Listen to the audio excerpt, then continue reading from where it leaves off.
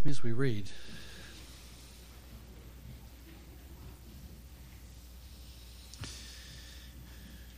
Reading from Ephesians 4:17 through 32.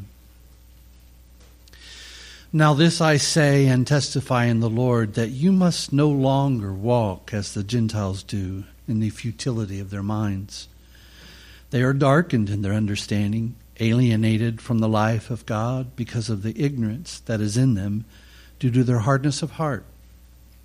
They have become callous and have given themselves up to sensuality, greedy to practice every kind of impurity. But that is not the way you learned Christ, assuming that you have heard about him and were taught in him as the truth is in Jesus. To put off your old self, which belongs to your former manner of life and is corrupt through deceitful desires, and to be renewed in the spirit of your minds, and to put on the new self, created after the likeness of God in truth, in true righteousness and holiness. Therefore, having put away falsehood, let each one of you speak truth with his neighbor, for we are members one of another. Be angry and do not sin. Do not let the sun go down on your anger, and give no opportunity to the devil. Let the thief no longer steal, but rather let him labor, doing honest work with his own hands, so that he may have something to share with anyone in need. Let no corrupt talk come out of your mouths, but only such as good for building up as fits the occasion, that it may give grace to those who hear. And do not grieve the Holy Spirit of God, by whom you were sealed for the day of redemption. Let all bitterness and wrath and anger and clamor and slander be put away from among you, and put away from you along with all malice. Be kind to one another, tender-hearted, forgiving one another, as God in Christ forgave you.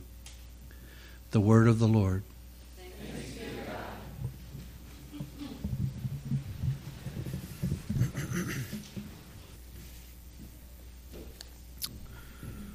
God.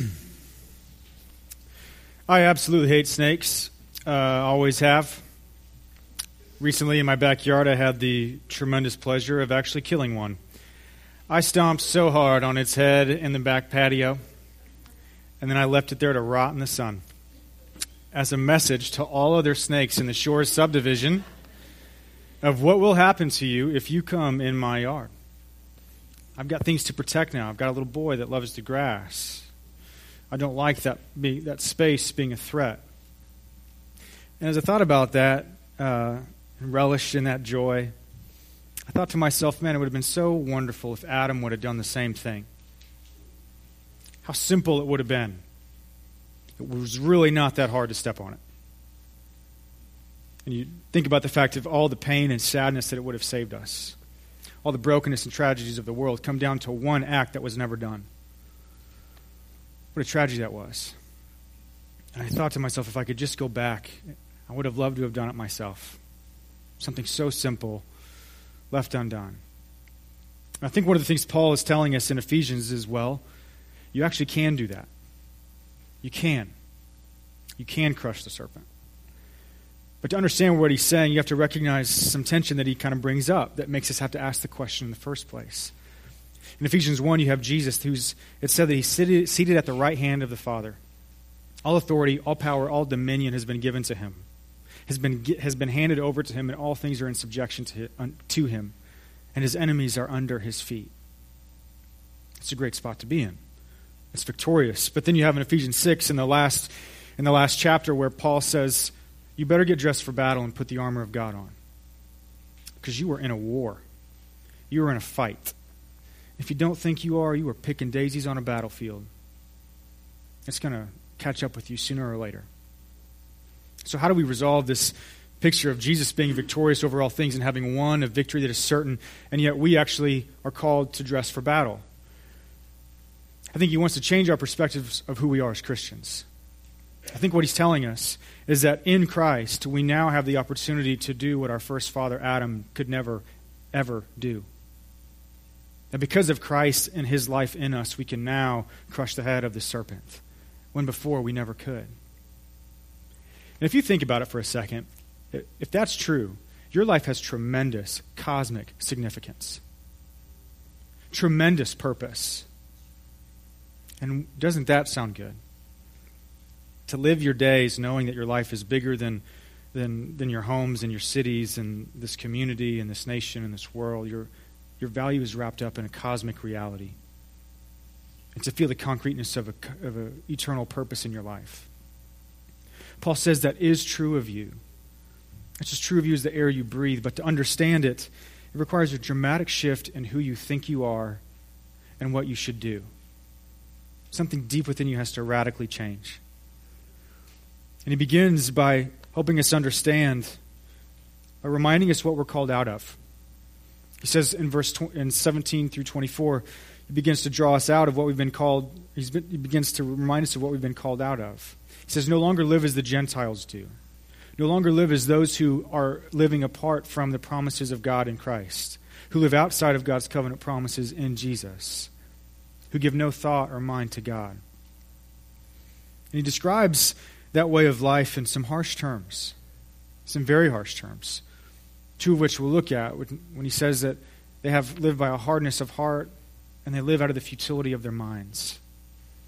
And anytime the Scriptures use hardness of heart, it always talks about this idea of being given over to something that destroys you because you crave it. You want it. A hardened heart craves that which destroys it and defiles it, and no matter how guilty or empty or sad or sorrowful it makes you feel, you just can't get enough of it.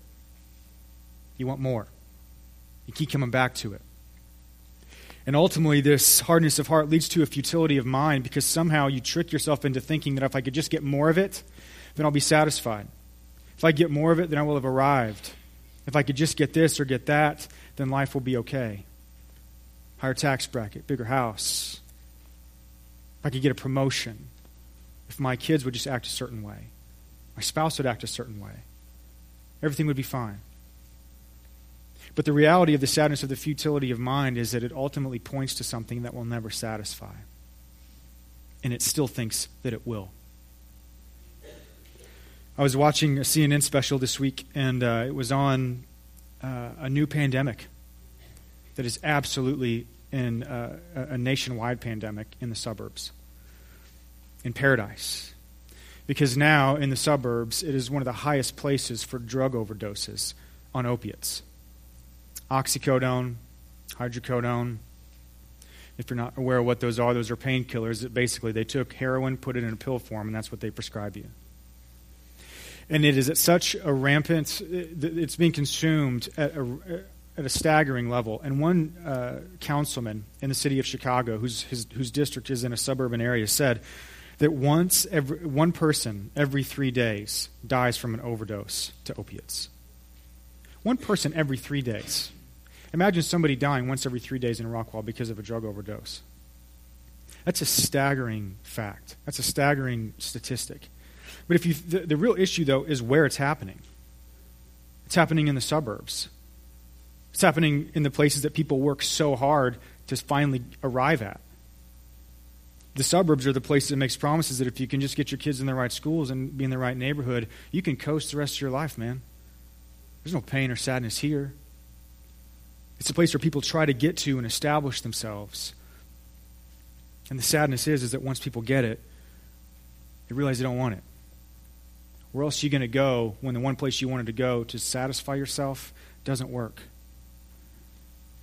And they're filled with sadness, and so we find this drug addiction that's rampant. So I think Paul would say that that is a picture of futility. To somehow take all of your desires and the eternity that you were created with and to somehow place it into something in this world. And then when you're dissatisfied, you turn to something else to cover it, to make it better, to get through the day.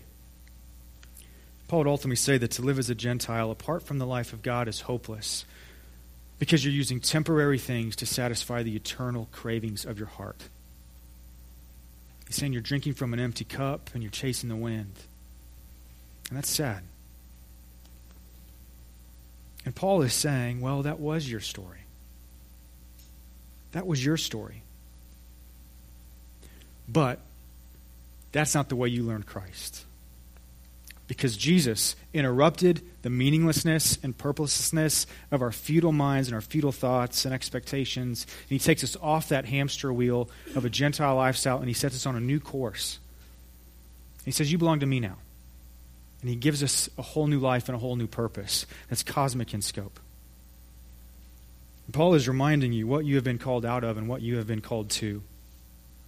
Because Christ has interrupted your story.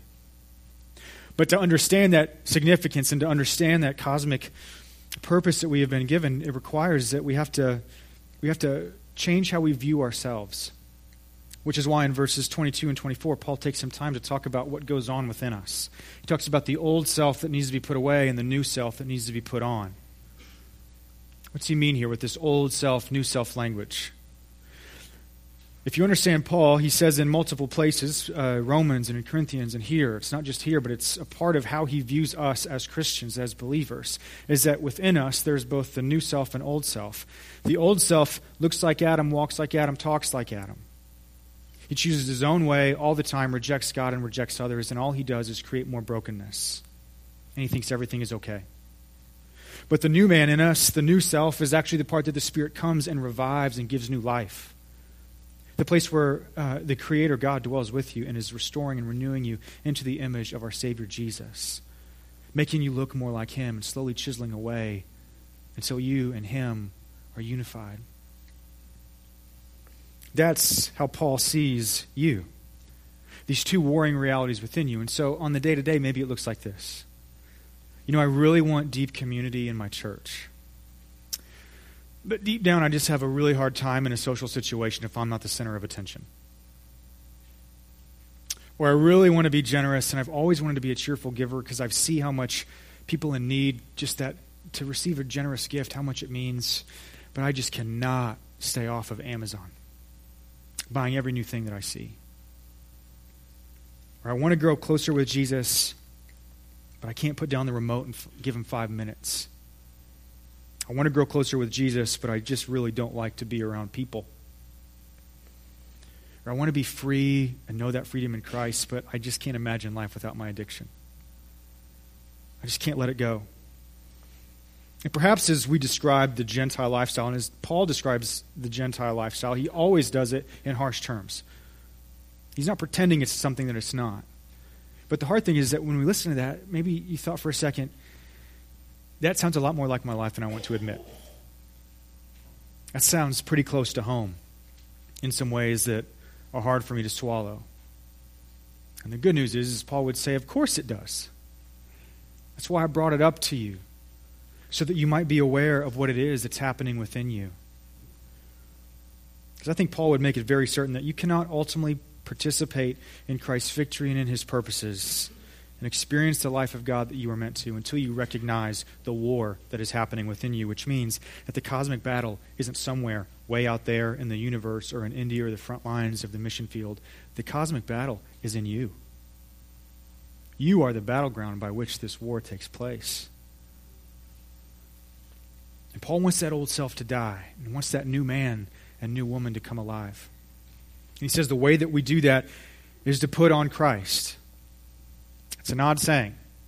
Well, actually, in this passage, he says that's not the way you learned Christ. It's not the way you learned, not facts about Jesus, but that's not the way you learned the person, Jesus. And then he says to put on the new self, and the language that he uses is very similar when he says in Corinthians to put on Christ. It's very strange language. And the closest analogy I could come up with is the idea of method acting. If you're not familiar with method acting, perhaps one of the most famous cases is in recent years whenever Heath Ledger played the Joker in The Dark Knight. It's the second one, right? Dark Knight? Yeah. He played the Joker. And nobody really expected when they started to film and everybody gathers and they're ready to go. Heath Ledger actually shows up as the Joker. In costume, in character. And everybody's like, okay, haha, he shows up, but he was actually acting like the Joker. It's changed everything. Everybody had to change the way they related to him. Then they'd film, and he'd be in character, of course. And then once they said cut and stopped filming, he would still not leave the character of the Joker. He was that way for months. Call him at 3 a.m. and he'd answer the phone as the Joker. He would never come out of character.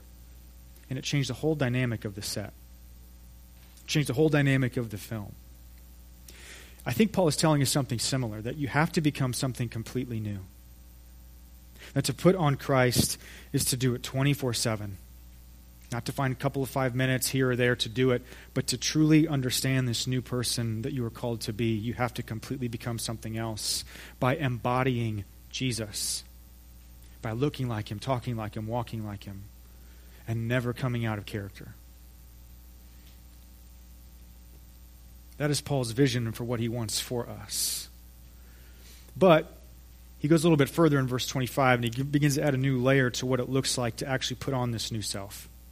In verse 25, he transitions. He says, therefore, having put away falsehood, putting away that which destroys and the deceitful desires of the old self, let us now speak the truth with our neighbor, because we are members of one another.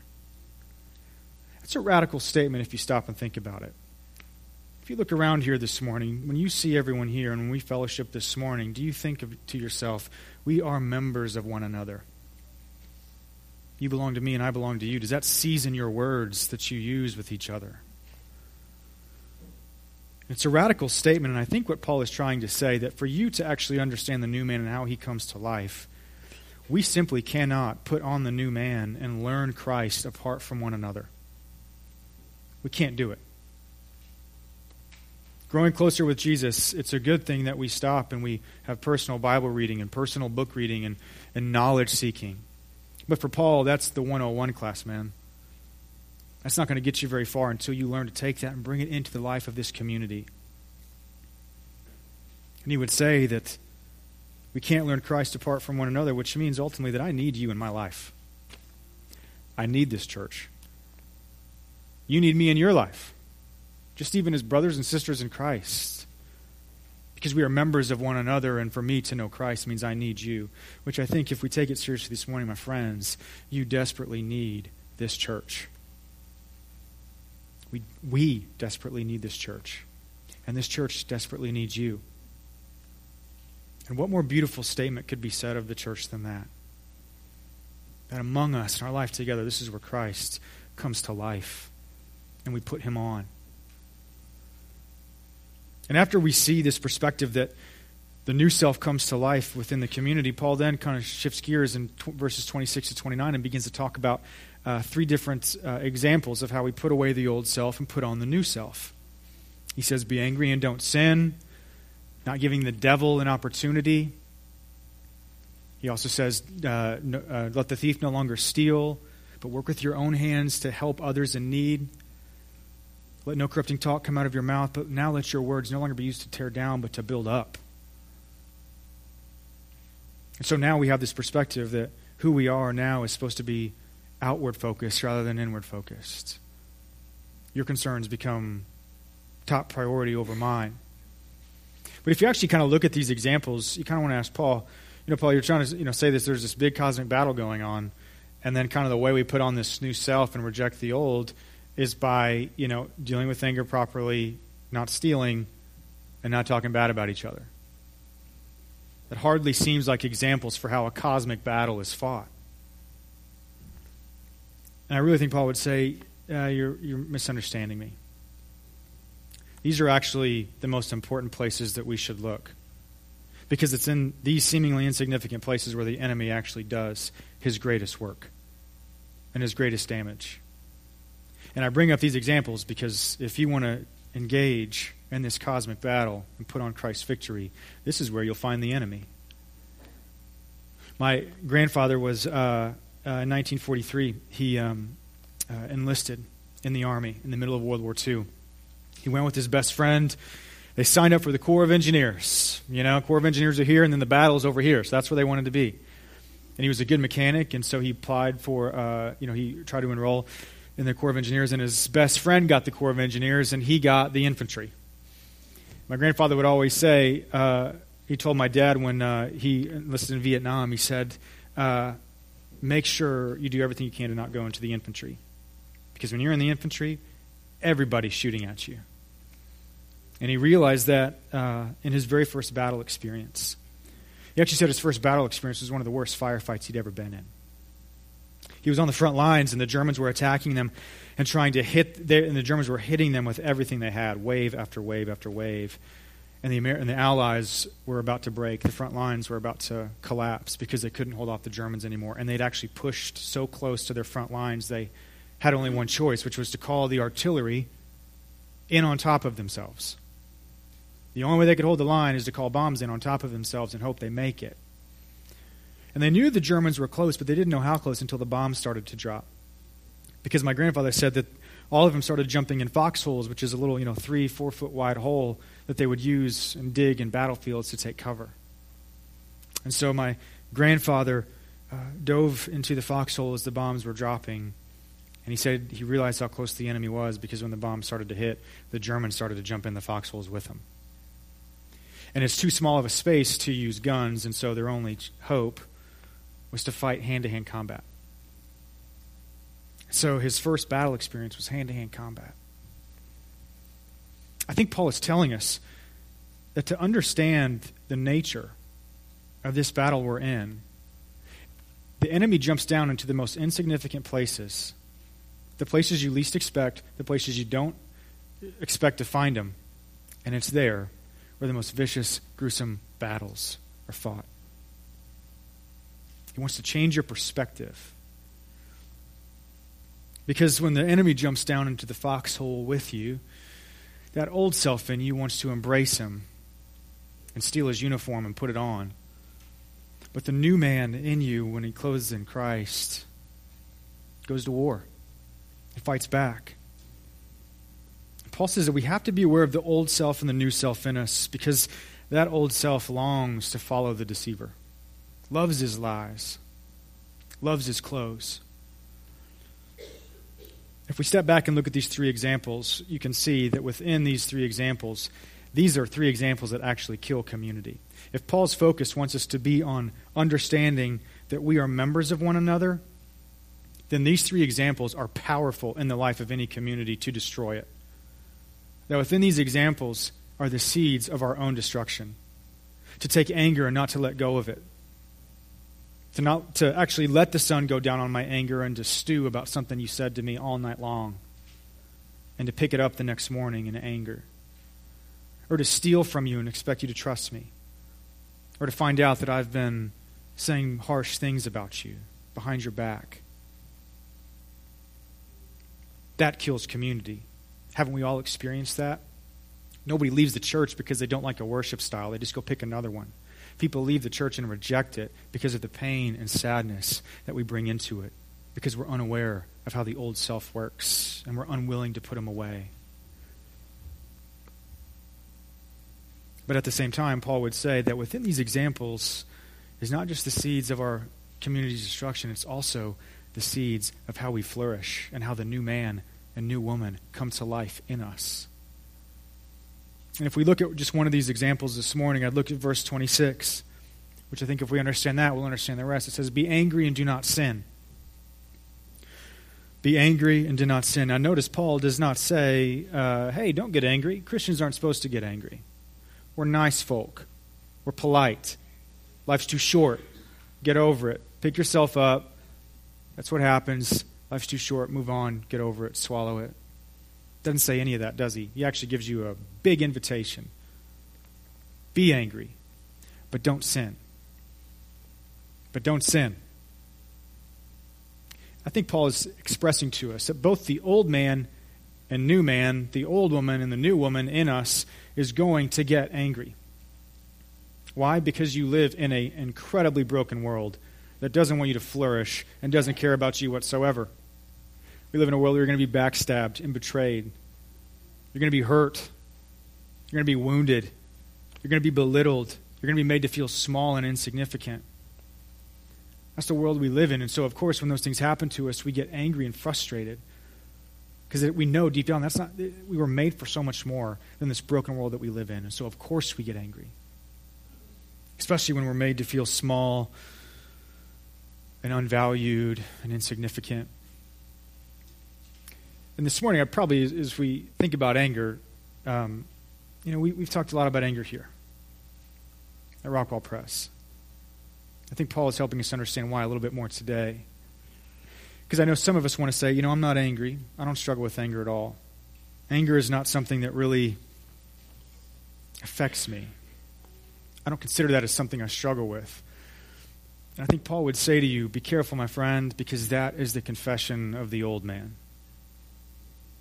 The old man is deceived. The old man believes his own lies. And to understand why that is, you have to recognize how Paul actually views the old self in you, the power that pulls you away from God. Well, he would say that it looks like Adam. It's dead in his trespasses and sins. It does the same thing he does. And what's the first expression, if you go back to Genesis 3, the first expression, the first emotion ever of a sinful man was anger. It was anger. Adam, what have you done? Did you eat the tree I told you not to eat from? It was the woman you gave me that made me do it.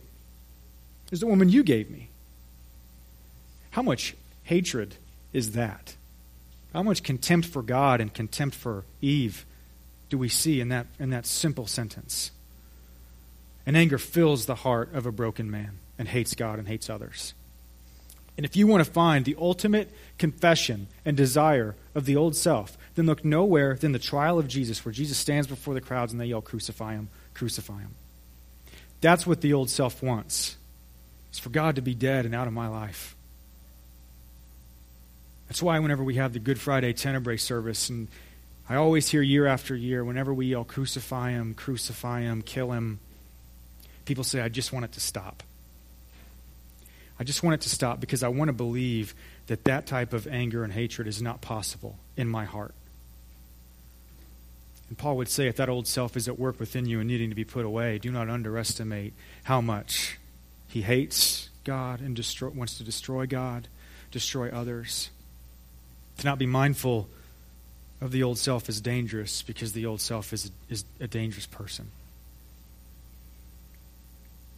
And ultimately, we won't recognize the damage that it does to us when we're made for so much more. A couple of weeks ago, let me open this by saying that nobody ever told me that when you have children, there's going to be a day where things change forever, where before when you changed their diaper, everything was going great, and they'd kind of move around a little bit, but not a lot, so it was pretty simple. But then there'd come a day where it was like wrestling a small bear, okay? I'm in the small bear stage now, all right? We've transitioned. And one night at 3 a.m., Asher wakes me up, and so, I stumble over to the crib, and I pick him up, and I notice that he's wet. He wet himself. His onesie's wet. So I take him over to the changing table, and I'm like, okay, I'm going to try and get this done as fast as I can so he doesn't wake up and I can get him back down to sleep. But he's ready to go. He is ready to run a marathon. Those little legs are just a-kicking, a mile a minute. And he's rolling around trying to grab stuff, just exploring his little world. And as he kept doing this, I was trying to change him and change his diaper, and I felt just this anger rise up in my heart, and I thought to myself, or I actually said out loud, Asher, stop moving. Just angry. And I think we can look at that situation and say, hey, we've all been there. Especially if you're a parent. Of course we have. You've been there. We kind of shrug it off and let it go. Don't beat yourself up. But I think if I asked Paul about that situation, I think he would want me to stop and say, actually, that's the old self. That's the old man, right there. And then I began to think about the fact that if I'm not mindful of the old man in that situation in me, then I'm probably not going to be mindful of it the next time. And I'm not going to be mindful of it the time after that, or the time after that. So the old man just continues to do what he wants when he wants to do it, and I think everything is fine, which made me have to really wrestle with the fact that if I string together a bunch of situations like that over the next 18 years as I raise my son, and I seriously have to wrestle with the fact that my son will be far more raised by the old self within me than the new self in Christ. And that's a tragedy, because I push him away, I lose him, I lose me, and I lose Jesus. And that is a tragedy. But if you think about the old self in us and the way that it responds, if it responded to Jesus who loves us perfectly with such anger and resentment, how do you think the old self will want to respond to somebody that actually does betray you, does hurt you, and doesn't really value you? What capacity for anger and contempt for others is possible when that happens? And if you're not mindful of it, you begin to develop these systems, which is why Paul says to put them away. You develop systems of bitterness and malice and contempt for others. So maybe it looks like, you hanging on to hurtful words for decades because it hurt so bad. And out of those hurtful words, you say, well, it's never good to get close with anybody because relationships just end up in pain and sadness anyways. So it's best just to avoid them altogether. And then when you try and somebody messes up, you're like, well, that's why you don't get close with people. Or maybe out of insecurity, you can never actually admit that you're wrong. And so if somebody confronts you about something that you did, you actually clothe your insecurity in anger and resentment because you're so afraid to actually be exposed for not being perfect or actually having done something wrong, and you feel as though something deep down within you, you're going to lose power. Because the old self loves power. Or maybe you're afraid of being alone. You're afraid of being alone, and so you can't help but with every relationship you have, the old self in you wants to consume your friends. And you require so much of them that you push them away. And whenever they start to pull away, you get angry and mad at them for doing that. It's this endless cycle that you can't break. That is the old man at work. That is the power of the old self. To never want to stop and say, actually, all that anger and frustration towards others is actually the fact that it's really a window into the heart that I don't want to look at because I don't want to see the pain and insecurity and sadness and loneliness and fear and anxiety behind that. Which is why Paul says, okay, if you want to actually deal with anger right, stop pretending as though it doesn't exist. If you want to deal with anger in the correct way, we have to be honest, which is why he says be angry, but we got to learn to put it away. The old man takes anger and navigates the world by it. The new man is honest about it, and he speaks the truth with his neighbor, and he gives it to the Lord. Because the truth is, if the old self doesn't, if we are not mindful of the old self, it robs us of others, and it robs us of Jesus. So how does the new man respond?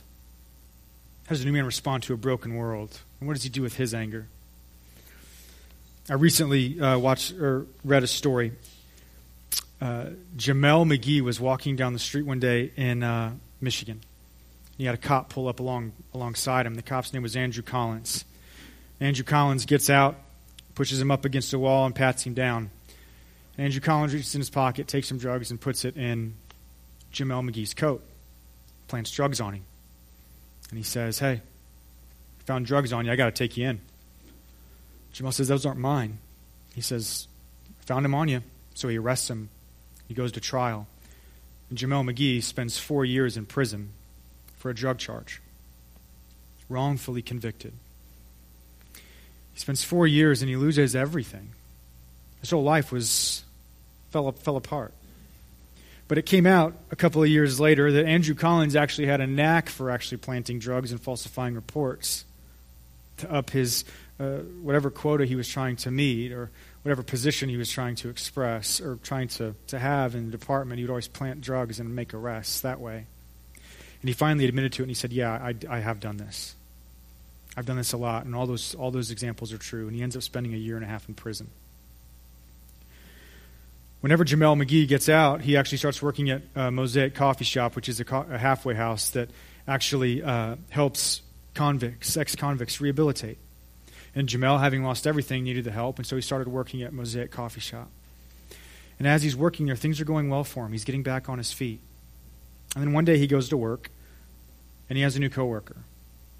It's Andrew Collins, fresh out of prison. And they find themselves by themselves later in that day, and Jamel goes up to Andrew, and he says, I can't believe you did that to me. I can't believe, don't you understand how much you ruined my life? I can't believe you did that to me. How could you do that?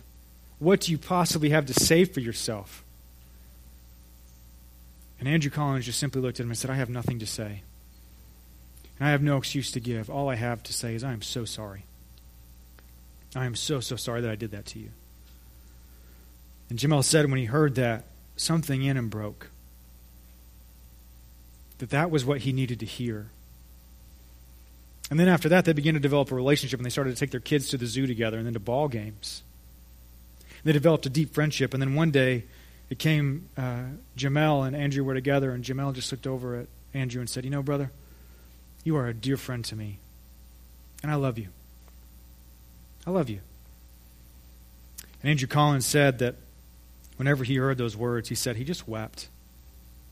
He just wept and wept and wept. That this person who he'd done so much wrong to could love him back, and how much it caused him to love him in return. And the interviewer was actually sitting there with Jamel and Andrew, and he said, "Jamel, why did you forgive him? Was it for your sake or was it for Andrew's sake that you forgave him?" And Jamel said, "Neither. It wasn't for my sake and it wasn't for his." He looked at Andrew and he said, "It was for our sake that I forgave you, so that we could have this relationship and we could have each other. It was for our sake." If you consider anyone who has ever had the right to not put away their malice and anger and bitterness because of what was done to him, it was our Savior. The way he was rebelled against and rejected by his creation. But instead he comes and he takes on flesh and he enters into that brokenness, and he actually bears all of our abuse towards him. He takes all of our blows and all of our crowns of thorns and all of the lashings that we deserved but instead gave to him. And he still says, "Father, forgive them." The true new man, the new man in Christ in that moment says, "Forgive them." But he doesn't just do it for himself, and he doesn't just do it for us. I think Jesus would say, "I did it for our sake, so that you might have all of me and I might have all of you." So I think the new man, if we're called out of that, maybe the new man in your life needs to begin to talk differently than the old self. The new self needs to go to someone, and whether it's a spouse, a husband, a wife, a parent, a child, and to say, "I am so sorry. There is an old self in me that has tried to destroy you. There's an old self in me that is angry about what you did to me. There's an old self in me that tries to control you and use you for my terms and destroy you.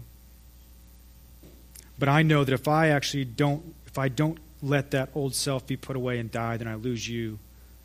And if I lose you, then I lose Jesus. So I want to forgive you for our sake." Or to ask for the first time, perhaps, "I want you to forgive me for our sake. Because I don't want to lose you, and I don't want to lose Jesus." And my friends, when you say that, I guarantee you, and you can rest assured, that the enemy is flat underneath your feet. This week, the enemy's going to jump in a foxhole with you. I guarantee it. Who will they find? Will they find the old self looking to embrace him and welcome him? Or will they find the new self clothed in Christ and ready for a fight? Let's pray. Jesus, we thank you for your goodness to us. We thank you that you called us out of the meaninglessness and purposelessness of our own thinking and our own desires. And you've given us new robes of splendor and majesty because we share in your authority and in your power. That what is true of you is true of us, and what a staggering thought that is. We understand and know that the old self needs to be put off. But I pray, Father, this morning that we would begin to be a people that put away the old self. And we begin to be a people that embrace Christ and put him around us and dress ourselves with him. We need your Holy Spirit to do this. And we ask this morning as we come forward, the old self would be left behind, and that this bread and this wine would feed the new self in us. We ask all these things in your precious name. In the name of the Father, Son, and Holy Spirit. Amen.